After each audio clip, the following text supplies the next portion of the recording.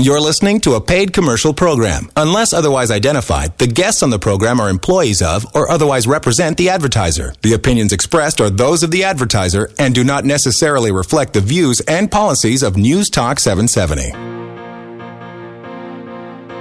Welcome back to the Strongroom. Research shows that many family businesses don't survive into the second generation, and even fewer pass on to the third generation. This is because family-run businesses can be complicated. It's not easy to successfully balance the day-to-day business operations with the social and emotional dynamics within families. Further complications arise when trying to decide who will inherit the family's wealth and who has the family's legacy at heart when it comes to managing the business. Trust and estate planning specialist Sherry McMillan says the good news is that each of these challenges can be resolved through effective estate planning. Sherry is in conversation with Peter Watts of News Talk 770. Family business and the asset itself is very interesting when you think about it's someone's life's work. So we don't take it lightly, Peter, that a business is really part of the family, is what ends up happening. Because often, if a family creates a business, they often have their children come into the business and work, on a Saturday, squeegeeing the cars. Or I have some families, they tell me about the children who came and vacuumed their apartment complexes they held. So what has happened is it's not only an asset in their estate, but it's actually provided a lot of memories, and it's also the tool to provide lifestyle. And this is really important that people remember this. They build a business to create lifestyle. And it creates, in effect, if you're creating a lifestyle, it creates freedom. And so, it has a much more meaning than just what we talk about in the legal or tax arena. It's bigger than that. And so I think one of the things for families to bear in mind is it takes time to transition a business properly, either for sale or for succession in the family unit. And they've done studies on this, Peter, but if you're going to succeed it to key people in your organization, or if you're going to succeed it to a family member, often it will take you a 15-year time horizon to succeed all your wisdom that you currently have to the next generation. Why so long? It doesn't seem like, people think of it as a paperwork transaction, so it shouldn't take that long. Yeah. Why might it take a decade or a little longer? Well, usually most family business owners are, specifically the entrepreneurial spirited individuals that take businesses to the highest levels, they have really worked very hard. One of my clients has shared with me, I think I should retire now. I think I've worked 300 years. I make jest that he says that, but I'm like, yeah, he probably has. He has probably worked 300 years. So they don't work the traditional 8-hour day. They'll work 8 hours, put the kids to bed, and work another 4 hours. So they have an exorbitant amount of wisdom. They're quite visionary naturally, and they don't often have the gift of systematizing all the time. So they rely on others to do that so that the business can carry forward without them. But that just takes time for that knowledge and the system to unfold so that the entrepreneur is no longer, or the founder is no longer required, that the organization itself can carry forward without that founder. And, Apple is an example of this. We now see, Steve Jobs was obviously the founder and leader for many, many years, but through time, his organization became a standalone entity, and it is carrying forward without him being there. But that takes time. And so I think it's a really important facet that families think about that younger. What we're seeing right now is an influx, and it's still wonderful, but we're seeing a lot of influx of the 60-year-old entrepreneur coming into our office. Now they have millions of dollars they're dealing with, and say, what do we do? I think it would be so much better if we had met them in their 40s and 50s when they were creating it. It's not that we can't still help those families, but helping them sooner is always going to be more effective when we plan for the exit of that founder, or alternatively for the tax in the estate. Because every time your business grows by $1 million of value, you have to remember that in your estate, there's a tax burden associated with that.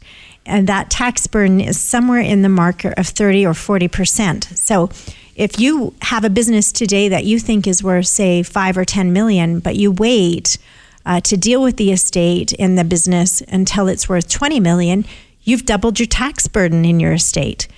So what we recommend to families is let's get in there in the early days of a family business. Or the other opportunity right now, of course, Peter, is all of our businesses are worth less on paper today due to what has happened in the economic situation in the world. And so there's sort of a window of opportunity right now that we are all hopeful and optimistic we're going to come into a recovery. We all don't know exactly when that marker will be.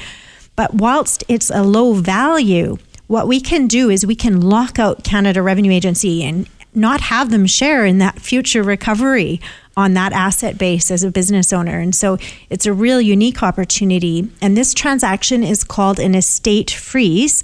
It means freeze out, get rid of Canada Revenue Agency out of the future growth of your values. So if you take a $10 million business and it grows to $20 million over the next 20 years, ultimately we're only going to pay tax on that first $10 million in that founder's estate.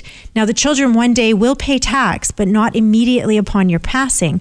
They don't have to pay that tax. So it's like a generational skipping of tax. And on every $1 million block, Peter, that's probably a 30 to 40%, tax benefit to that family. So, think about the opportunity cost. But if I don't pay tax on $10 million and I can keep $3 or $4 million in the next generation, wow, the opportunity on that is massive. Absolutely. And the key to it, though, is to be proactive. This is not a retroactive strategy. You cannot go back and apply this to what the situation was like, a year ago. You must be ahead of the curve on this, and that means calling McMillan Estate Planning or calling your planner and getting this set up properly so that you can take advantage of the law. That's right. And the unique part that we have as business owners in Canada is we also have a capital gain exemption that also helps us get value out of our businesses, tax exempt as well. So we can really amplify tax planning around a family business. And most business owners are quite driven actually to keep as much affluence as they can in that business because they see the opportunity cost that if they can keep an extra dollar in their business running forward, they can grow the business that much further. So the other thing that I always want to share with a business owner is be very, very conscientious that we never give up control while you still are in the business, or if you're going to rely on the business for your revenue stream and lifestyle. And so some of the techniques that we'll recommend to a business owner is that we don't give shares to family members. And ultimately what we do is we give shares of the family business to a trust so the family members can benefit, but we haven't given up control that way. And so that way, ultimately, that business owner will always have access to those values during retirement. And then the other beautiful part is it acts like a natural estate plan for the next generation by protecting the business from outside spouses.